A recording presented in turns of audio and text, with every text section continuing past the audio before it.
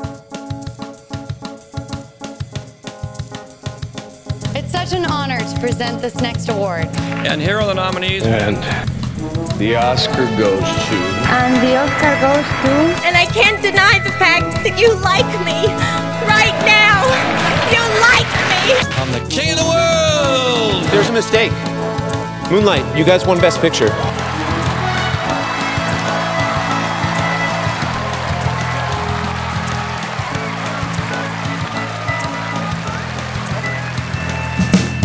Hello and welcome to Little Gold Men, the award season podcast from Vanity Fair. I'm senior writer Joanna Robinson, and I am joined today by chief critic Richard Lawson. Hello.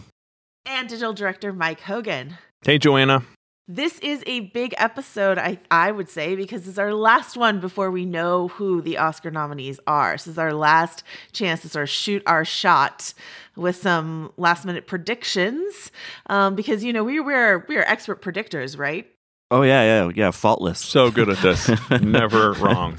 It's always fun to see, you know, how wrong we might be. So we're going to get to that towards the end of the episode. But first, we're going to hit some news that has been going on in this crazy award season cycle. I have never, well, I just want to first ask you guys, have you ever experienced an award season that feels this chaotic, Richard? No, I mean, I think that both in terms of the films having their controversies, but also just like the very infrastructure of the awards, you know, with obviously the Oscar host thing and now this SAG Oscar battle, like it just feels like it wasn't enough that the films had their sort of internal problems. Now, like the whole machine surrounding it is like also sparking and on the fritz. Yeah, I'll talk more about this when we talk about this specific incident, but the kind of impermeable, monolithic institutional power that they had before is just gone, and now it's like open season. And so, it's happened because of some, you know, major kind of screw ups. It feels like it all sort of started with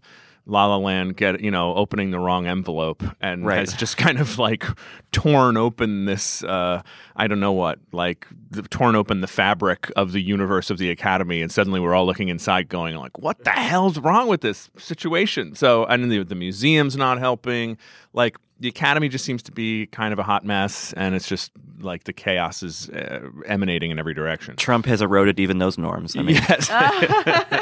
Well, it's so funny. I was thinking exactly that when we're going to talk about this SAG Oscar feud that sort of popped up earlier this week in a second, but I had that exact same feeling when I was writing up that piece, the news piece about that for Vanity Fair. It was just sort of like, what has happened to the Oscars? And I was talking to our co-host, Katie Rich, who's not supposed to be talking about award season because she's on maternity leave, but couldn't help herself, and was talking to me about this. And she was like, I don't understand what's going on. And I said sort of something similar, Mike, where I was like, I feel like the Academy has been sort of slightly weakened on a few sides, and a lot of people who have had longstanding resentments towards the Academy are like, this is our year, this is our shot.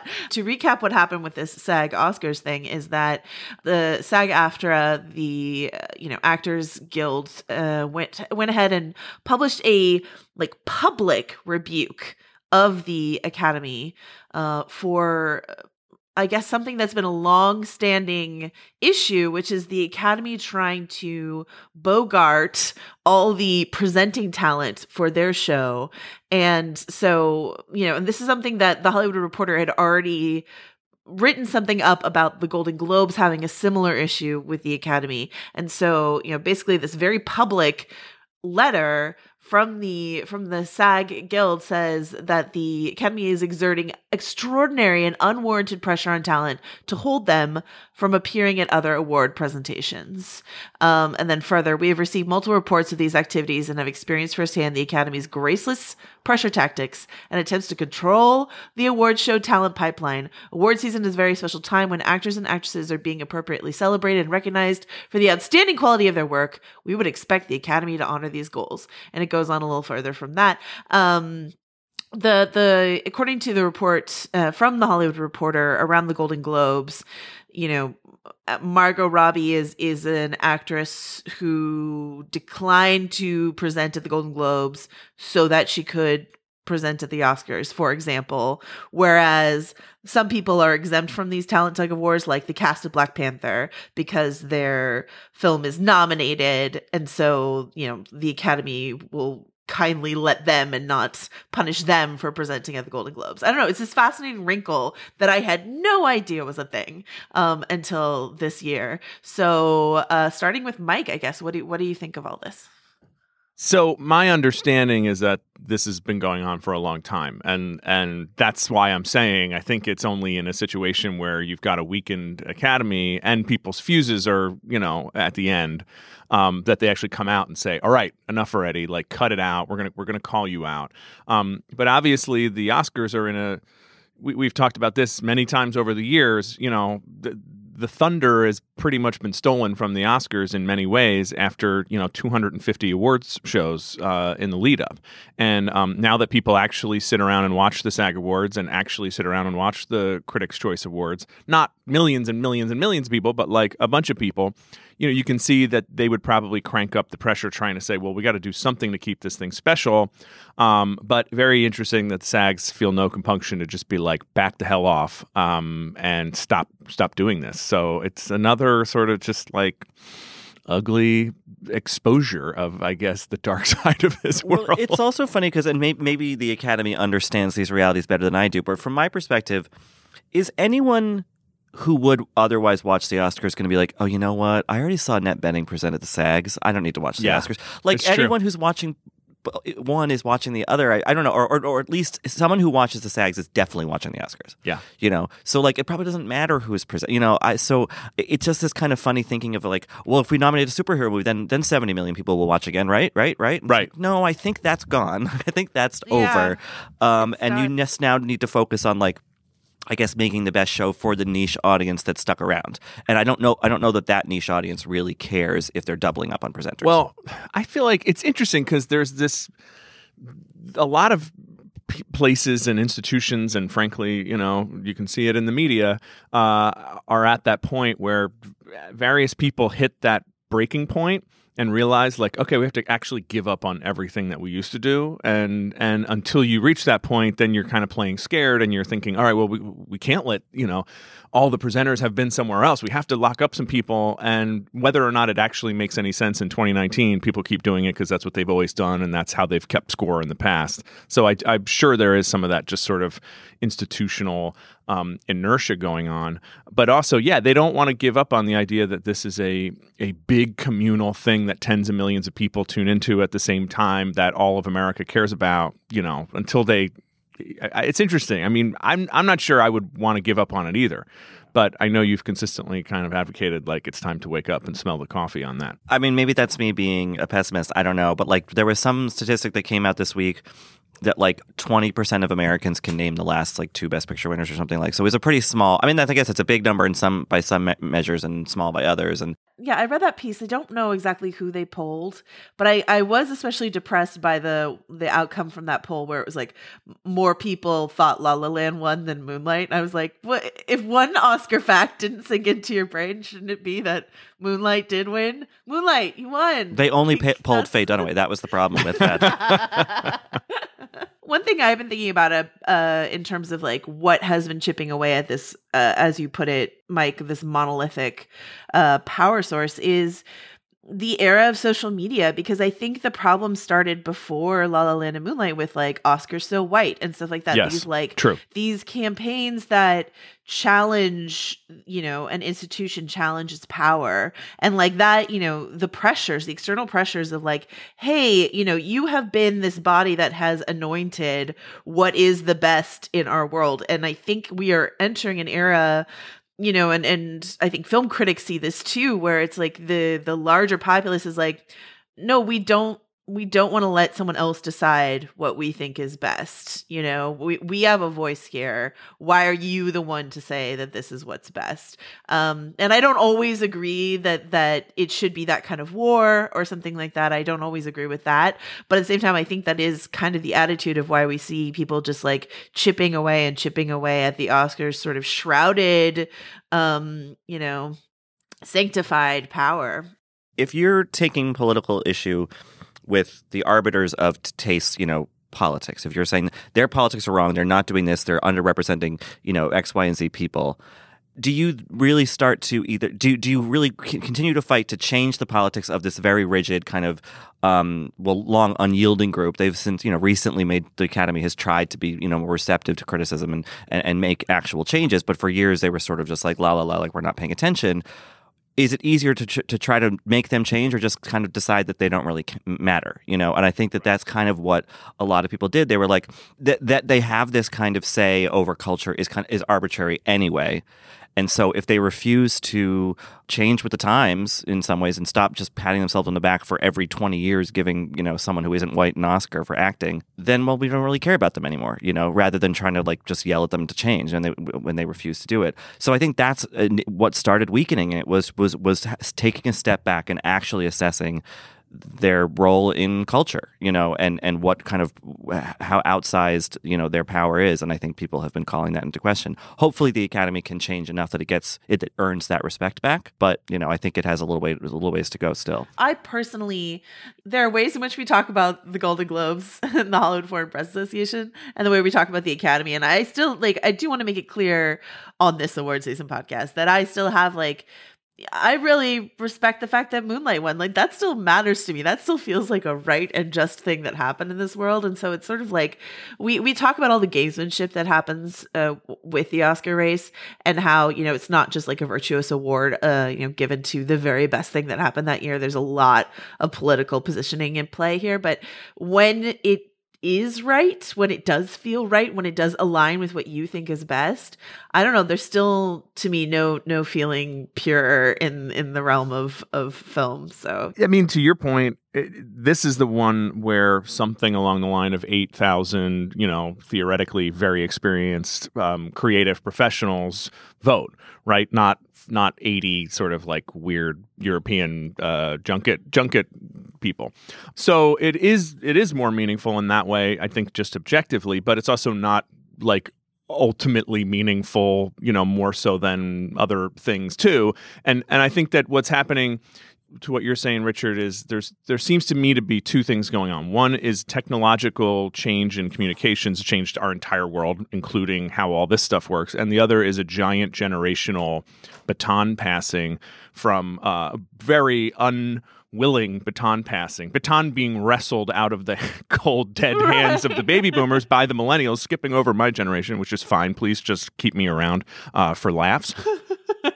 We love you, Gen X. And so the way the boomers, would handle this kind of controversy is sort of like placate people till it dies down. And it's just not ever going to die down. Like, the world we live in now is a disputatious world of woke people attacking, and being counterattacked by intellectual dark web people. And, it's just going to go on like that always. And there's going to be 40, ways to slice and dice what the best movie of the year is, or 4 million rather than one. And I think that's just our era. So maybe it comes back to your original point, Richard, which is like they got to figure out in the 2020 and forward world, where do they fit in, and how do they kind of emphasize like, hey, we're like the award that's meaningful because it comes from your community. Yeah, and maybe focus on that. It's how the Tonys do it, but the Tonys also benefit from the fact that a kind of casual, even like sideways observer of the Tony hasn't seen 9 out of 10 things nominated for a Tony, but people have seen movies, so they're like, wait, I saw a movie this year, I have an opinion about a movie, and so that it's a lot easier for people to sort of be dimly aware of what's happening with the Oscars and thus kind of have an opinion about it. And I don't know that the Academy is ever going to, and I don't want to run away from that because they it is a big deal. And I still get excited, like you said, Joanna, when something like Moonlight wins and you feel like, oh, that's like a righteous victory, or whatever it may be. So I don't think that they can ever get as small and insular as something like the Tonys, which is just very much fan service. But they could reshape a little bit. And I think that, and I don't want to relitigate that, but like, the hiring of Kevin Hart, a thing that I wrote for VF, it was like, it's not that I cared that much about these kind of bad jokes that he made. It's more that like, they just weren't considering their core audience, and I think that a little bit more of that, rather than trying to appeal to people who don't actually really care. I mean, it's the kind of thing where like you love the one you can't have, not the one you have, you know? So I just wish that they would kind of be a little bit more honest about that. And then maybe the more fun the show got and more sort of the more the base got excited about it, maybe other people would kind of like turn in their heads too. I don't know. Who are the Oscar deplorables? Let's focus on them. It's the three of us and Katie and whoever else, you know? It's true. Okay, so I want to talk about the next thing that makes this whole award season feel like slightly unstable, which is the Critics' Choice Awards, which happened this past weekend. Full disclosure, I am a voting member of this body, so is Katie Rich. So whatever Richard and Mike say next is up to them. But just to let you know that there was a strange thing that happened at the Critics' Choice Awards, which is that Lady Gaga and Glenn Close tied for the best actress. Why did you do that, Joanna? What were you thinking? I did it personally. I wrote, well, no, I did one. I did Glenn Close and Katie did Gaga, and then it was just sort of like, because we run the whole thing. So, you know. All right, so this tie happened. A few other things happened. Patricia Arquette and Amy Adams also tied in a TV actress category, which just made me happy because I wanted Amy Adams to get a Sharp Objects win. What do you guys think of this? Does it mean anything at all? And should we talk about some of the other wins at the Critics' Well, Choice if the Awards? Academy is pulling sinister tricks like banning presenters from the SAG and stuff like that, I wouldn't put it past them to have paid off some critics so they could make a tie happen so the narrative is still exciting. Like, oh, it's still Gaga versus Close. the rather tiebreaker. than, yeah, exactly. Like you got to watch the Oscars to find out who wins in the end. And it's like, you know, because just a week ago we were like, Glenn Close has it in the bag. And now it's like, maybe not. So I don't know. True. Maybe this is strategy. But I don't know. Should ties be allowed? Is that feels sporting like of them? No, right? I mean, I like the ties. They're both great ties, Yeah. but it's also annoying. Yeah. Like, Well, pick a winner. I was listening to Who Weekly, which a podcast we're friendly with, and they were saying that that the strategy for breaking a tie is just to call up a random critic and be like, "All right, we have a tie. Just decide." I guess if anyone should be doing ties, maybe it's critics. There's something a little weird about critics, I guess, picking winners in general, although they do. They all We do. do. Yeah. You guys Yeah. do. I don't know. Yeah, I like this list overall. I like seeing Roma win Best Picture, which I guess you would expect from critics, because I do believe that 20 years from now we'll look back and be like, that was a hell of a filmmaking achievement. Whether or not lots of people watch it all the time, it'll be like Criterion Collection. Sure. You know? Yeah. And Christian Bale for Vice, that feels like there's a lot of momentum there. This crazy tie. Mahershala Ali, I mean, we're going to come to our Oscar predictions later, but like, is there any world where Mahershala doesn't win Best Supporting Actor at this point at the Oscars? It doesn't feel like it. Feels like he's rolling. Yeah. Plus, to talk about voting periods, we voted for this after, like, in the midst of all the Green Book controversy stuff that happened, which we will talk about briefly. But like, the timeline is we were voting about this after all of that broke. So if Mahershala still won, which he did, what can hurt him, right? Yeah. So it seems like a pretty good list, and it does seem like this list feels like, maybe because I hang out with you guys, this list feels like the kind of world that I live in, what would win the Oscars, you know, in many cases. So I like it. Yeah, I mean, Christian Bale looking good. Regina King winning. Yes. Makes us happy. We were worried because she didn't get nominated for SAG or BAFTA, so we were worried about her, but she won, you know. So that's, upward momentum. Yeah. And the favorite in there for like an ensemble award makes sense, right? That's always been the sort of like the challenge for any individual actress in the favorite is they're all amazingly great, and it's not even clear who's the lead. So did Christian Bale win twice? Yes. Okay, that's funny. Well, that's Best Actor in a Comedy. The hilarious Vice. This was the first time that I ever voted in the Critics' Choice Award, and I was asking, Katie for her guidance because she had voted before, and I was like, can I vote for this in the comedy category and in the best, like, I think I did Sorry to Bother You in both, like, not for the final voting, for nominating, in both, like, Best Picture and comedy, and she's like, sure, why not? I was like, this feels so much freedom. I can't believe it. So That's how I think you get Christian Bale winning 2 categories, because it's just like, define it how you will, critics. So I think further down the line, when you get into some of the technical categories, Black Panther winning for costume design, we're all hoping that, for Ruth Carter's costume design, I think that would be a great win for that movie. Yep. Obviously Vice for best hair and makeup, that makes sense. A lot of prosthetics going on in that. But I think it's interesting to see, again, these are critics, these are not the Academy, so it's a different kind of mindset maybe. But it is interesting to see First Man win best editing, which, is a pretty big award and is a movie that has kind of been by some counted out of the season. Yeah. So I'm curious to see if that movie could actually get a little bit of stuff down the line in the technical categories. So it would at least have some presence at the Oscars this year, because that was a pretty critically, beloved movie that for whatever reason kind of fell by the wayside. And it won score too, which is kind of surprising. Oh yeah, people love that score. This is because of Katie. Katie did this. I want to honor Katie Rich and say I finally watched First Man, because I'm writing something on the VFX for our magazine, and that's what finally got me to watch it, because I was so resistant. And I was watching it at home, admittedly not with 100% of myself, watching it, and then there's the moon landing sequence, which has a lot of score and a lot of VFX, and I stopped. I literally kind of dropped what I was doing, because it was stunning. It's a stunning sequence. And so I don't know, maybe if I had seen it in the theaters, I would have felt it with my whole heart. I didn't feel that movie with my whole heart, but I am in awe of a lot of the technical things around that film. And so I apologize for making fun of Katie for so long for her love of it. I kind of get it a little bit more now. So I would love a score win for that movie. Is there anything else we want to say about the Critics' Choice Awards? No, I just don't understand why I'm not in that voting body, but okay. Yeah, really. We've been blackballing you, Richard, but you can send your fruit basket to me and I'll see what I can do. So we're going to hop over to this Green Book controversy that we alluded to it feels like it happened a million years ago, but since we last recorded, believe it or not, both director Peter Farrelly and screenwriter Nick Vallelonga have had these, scandalous things break from their past. With Peter Farrelly is the fact that I believe it was The Cut dug up some old interviews where he talked about how much fun he used to have exposing his penis as a prank. And with Nick Vallelonga, some old tweets, at least one old tweet surfaced, which has some anti-Muslim tones, not undertones, overtones to it. So both Peter Farrelly and Nick Vallelonga have apologized for this.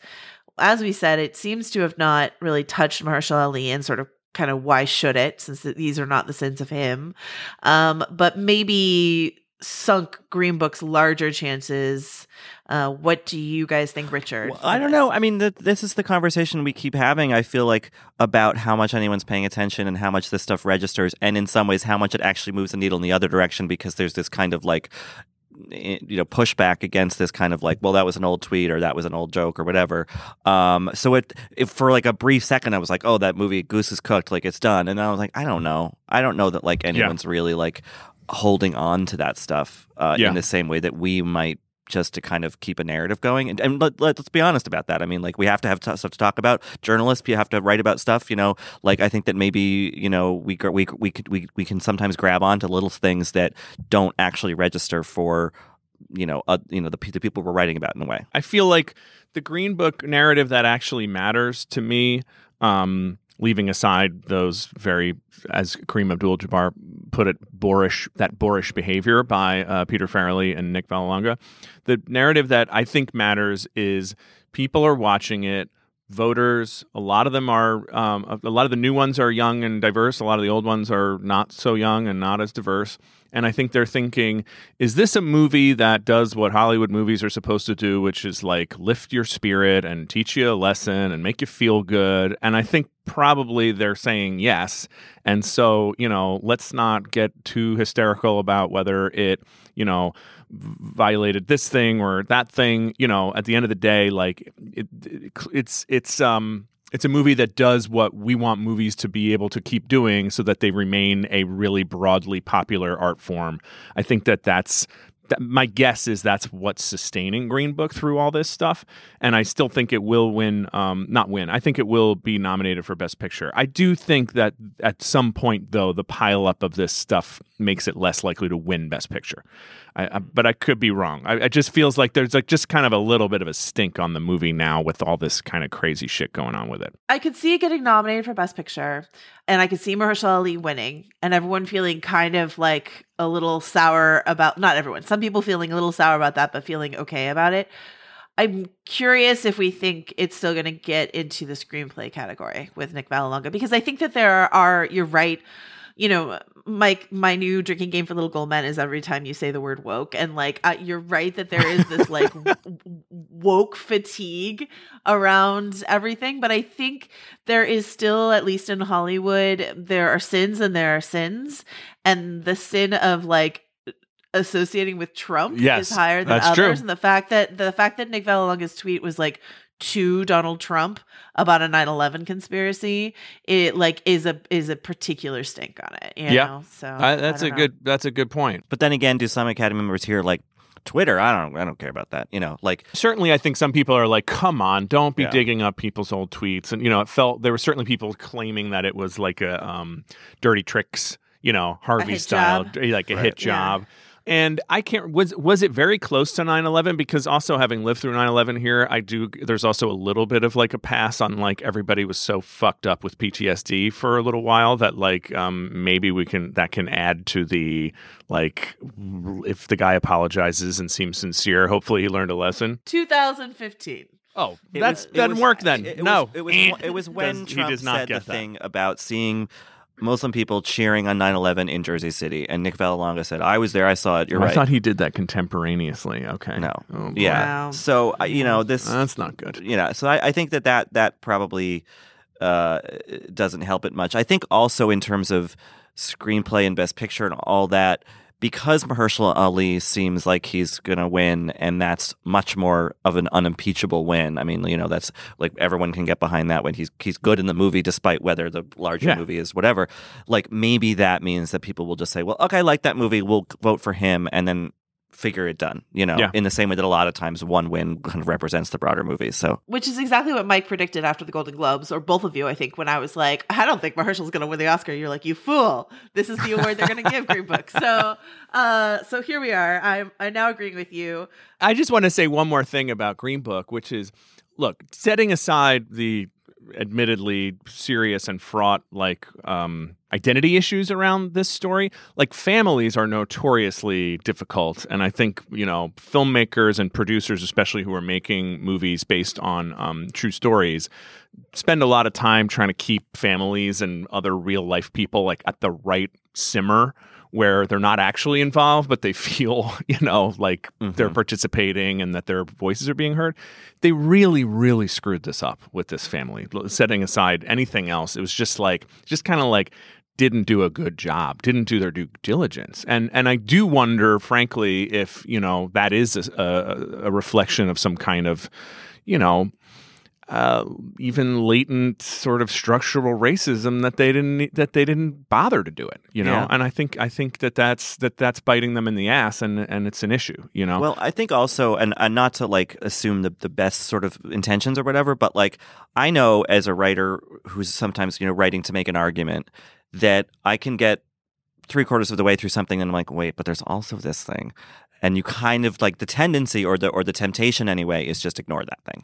And I wonder if they're like, this is such a great story and we don't want to trouble the narrative by talking to the other half of it, because like what if it complicates it or something? I don't know. Yeah. But like, well, I think one of the issues with the movie that's interesting, first of all, the movie to me is basically the Vallelonga family's foundational myth of how they stop being so racist, like a bunch of racist shooch Italian Americans. I grew up Irish American in this world, so like I get it, you know, and that's important. It's good for families to be less racist, and a lot of families were super racist, and they were also uneducated, and there's lots of stuff involved in class and all the rest of it. So that's good. But also Tony Lip is clearly a complete fabulist. I mean, he's constantly bragging in the movie about what a great bullshit artist he is. Right. So probably all these stories are fake. I mean, you know, and that's where it does get too good to check, right? Like the YMCA story. They don't want to go to a bunch of family members and be like, so there's going to be a scene where he's naked with another man on the floor and Tony saves the day, they're going to be like, go to hell. No. Yeah. Yeah. You know? Exactly. Potentially. Yeah. There was some argument about whether or not like the actions of Peter Farrelly, the actions of Nick Vallelonga should quite reflect on the film. And I'm like, can you separate the creator from the art? But there's such a connection between exactly what you said, Mike, this foundational myth that like the Vallelonga family was cured of racism by this instance, by this time in their lives. And then Nick Vallelonga tweeting this anti-Muslim propaganda. And it's like, or maybe not, or maybe just towards Black people and they don't like Muslims or whatever it is. It's like, it's of a piece, it feels like it's not just like Peter Farrelly exposing his penis is its own, as we'll use Kareem Abdul-Jabbar's boorish thing. But this Nick Vallelonga tweet just feels related to the foundational problems of the film that some people have been calling out. But as you both rightly said, a lot of people still really like Green Book and they still want to give it something. So I could see, especially, in an expanded Best Picture race, Green Book being in there, but not having a strong chance of winning, and Mahershala taking the Oscar. So I mean, this is kind of a tangent maybe, but like that movie Glass comes out on Friday, the M. Night Shyamalan's kind of closing the third part of this weird trilogy he's doing. And something that people had with the film that came before it, Split, with James McAvoy, where he plays someone with dissociative identity disorder, multiple personalities, was that its approach to mental illness was bad. And so when I reviewed Glass, the third movie recently, and I gave it sort of a negative review, it ended up on Twitter Moments, and so I had a lot of people responding to my tweet when I tweeted out the review. I don't think a lot of them hadn't read the review.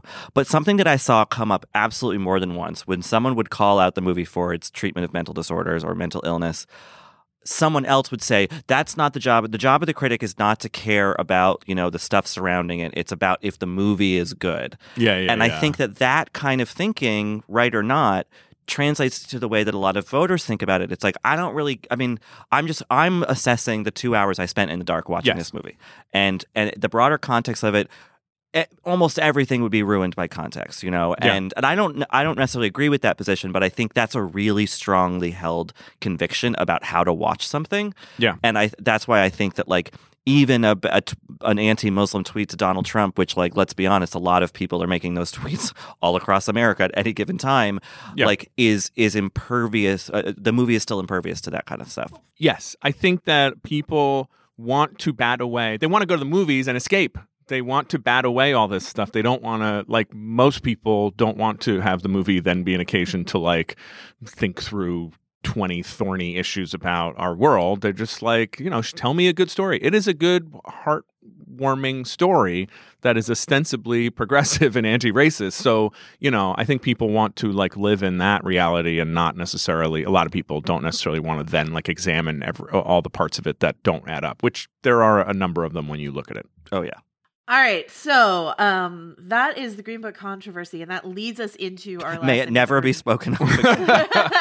Well, it informs what we're going to do next, which is just we're going to do a quick round robin. We don't have time to go into every category. I certainly don't even want to make any close to any predictions about shorts yet because we haven't watched them. But like, we're going to talk about the top categories, and we've got 2 criteria to talk about them. The number 1, we're going to go around and say something that I'm calling like the monocle popper, right? The thing, our monocle would fall out of our face if this person did not get nominated in this category. We would be so shocked and surprised. So we're going to all pick one person that we were like, this person's definitely getting nominated.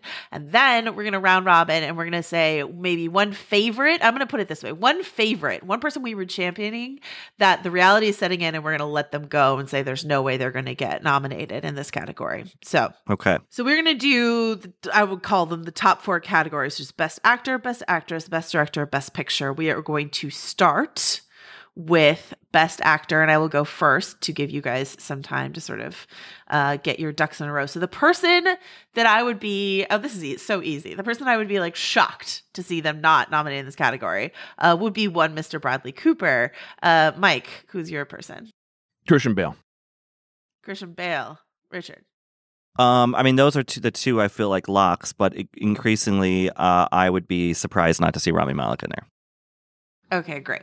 So those are the 3. We've there are 2 more slots that'll probably go to like Well, I don't know. Not Viggo Mortensen anymore. Maybe. Who knows? Okay. Anyway, the favorite, I guess, that I will let go of in this category, I'm gonna go with. This is harder than I thought. Okay, I'm gonna let go of Joaquin Phoenix. You Were Never Really There, which You Were Never Really Here, which is a film that I really enjoyed that a lot of people were sort of quietly pushing, but it never really broke through in the momentum. You Were Never Really Here was never really there. Yeah, Joaquin Phoenix was never really here for getting nominated here. Mike, what favorite are you letting go of? This is harder than I thought it was going to be. I know. Well, because my favorite's in there, Bradley Cooper. I think he's definitely going to get nominated. Yeah, I think Ethan Hawke for First Reformed is not going to get in there. Even I was thinking Ethan Hawke, although he probably is not, right? I just think that movie is too small and esoteric. He's great in it. He got his critics' prizes. He did. That's probably that sounds right. Sorry, I'm cheating. Though he could take Viggo Mortensen's spot if the people deem that movie untouchable. I don't know. Well, if people just don't want to nominate a Vala Longa performance, right. Sort of thing. All right. Oh, John Cena from Blockers. John Cena from Blockers. Of course. You're saying he will get nominated. He will. Yeah. Monocle will pop if he does not get nominated. All right. Monocle poppers. Once again, this is pretty easy. I don't know why I came up with this criteria. I will say Olivia Colman. Yeah, I would be very. I feel like she's a solid number 3 to Close and Gaga, right? Yeah. I don't know. I suppose I'm looking at Gold Derby, and maybe at this point I would be surprised if Emily Blunt didn't get nominated, because I think she's hovering at 5 right now. I'm going to be risky. Obviously, Gaga. Well, actually, I'm going to say Gaga for my monocle popper because I do think there is a 2% chance that she won't. I think the monocle could. There is one Earth in all of the many Earths where monocle pops. Are you implying then that there is one Earth among the many Earths where Jennifer Aniston did get nominated for Cake? Yes. and is she spending millions of dollars trying to find that and world? She and Justin are still together. Right. Oh, all right. I will say, and the favorite that I'm letting go of is Toni Collette in Hereditary. I don't think she's getting in, and I love her very much, and it's a great performance. And maybe next year, Toni. What do you think, Richard? Yeah, I have. I don't know. I think Yalitza Aparicio for Roma could still get in, but I'm sort of resigned to the notion that she won't.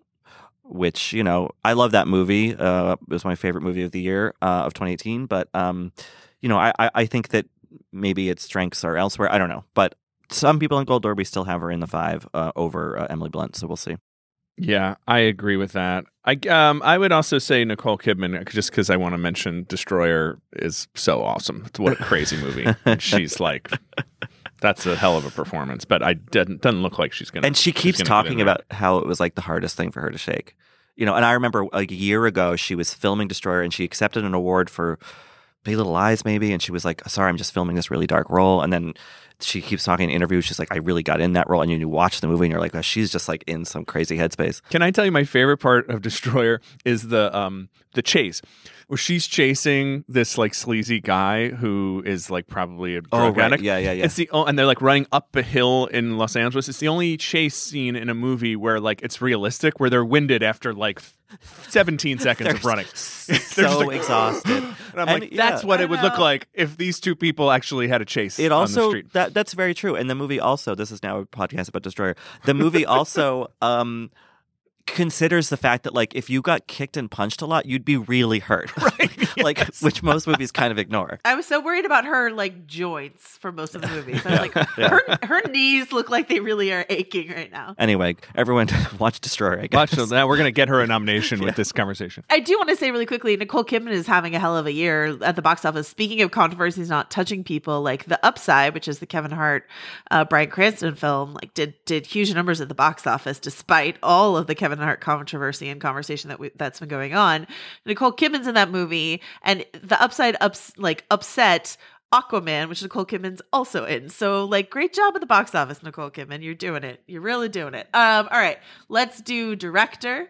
I will, I guess I'll plant my flag on, I'm going to say Yorgos Lanthimos. I'm going to put it there. You'd be shocked if he doesn't get nominated? I'll be shocked if Yorgos doesn't get nominated. What do you think? I would say Spike Lee.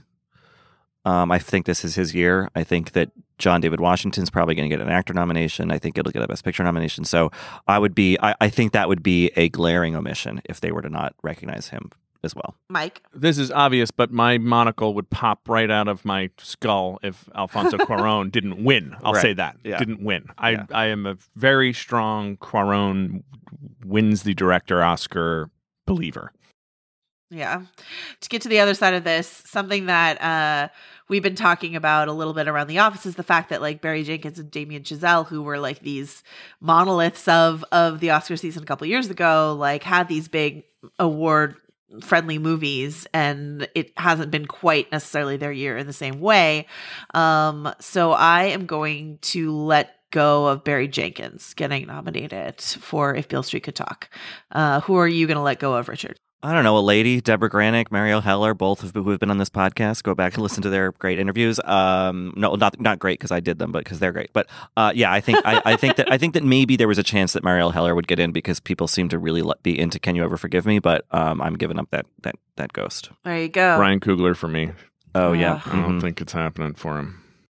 What a bummer. All right. And then let's talk about Best Picture. This is obviously like a longer category, but I mean, what my choice is Black Panther, I guess. I really think Black Panther is going to get in this long list. I will be very surprised if it doesn't. Mike, what do you think? Bohemian Rhapsody. Maybe. I think I do think that. I don't know. Yeah, I would be. I'll say Green Book. I do strongly believe Green Book will be nominated for Best Picture. And I think the surprise, the monocle popping of that would be, wow, maybe people are paying attention to this controversy stuff more than I thought they were. Yeah. If it doesn't get in. So yeah, we'll see. The favorite that I'm letting go of, but I'm still hoping to see it in like a screenplay category or something like that, is 8th Grade, which didn't quite, get to Lady Bird, Moonlight, tiny movie gets in their status. So pour one out for 8th Grade. I gotta let it go in Best Picture, I think. Yeah. Blockers. No, but close. A Quiet Place. I think I will let it go. It's not going to get nominated, but I hope it'll get nominated somewhere. I think it's really good. Yeah, I don't know. Maybe I'm being pessimistic and I don't know. I'm maybe a little contrarian or whatever, but I'm kind of getting this feeling that maybe Mamma Mia, Here We Go isn't going to get a Best Picture nomination. Richard, do we still have time to get on a boat, pull a Colin Firth, get on the prow of a boat, and ride around the bay of Hollywood? Does Hollywood have a bay? The shore of Hollywood, and stump for this movie. I'm afraid to tell you, Joanna, that the nominations window has closed, so we have missed our shot, sadly. We are out of time. All right, so this might all be fruitless. But anyway, those are our weird, strange, heartfelt predictions. We will express our shock or joy or dismay when the nominations come out next week. But that is it for us this week. All right, well, Mike has vanished in a puff of smoke, but you can find him on Twitter at Mike_Hogan. You can also still tweet at Katie Rich at KTRich with a Y. Richard, where can people find your work? I'm at Rylaws on Twitter. You can find all of us on VanityFair.com. I'm at Joe Wrote This. This podcast was edited and produced by Danielle Roth, and the award for the best campaign spot for John Cena and Blockers goes to Mike Hogan. Please just keep me around for laughs.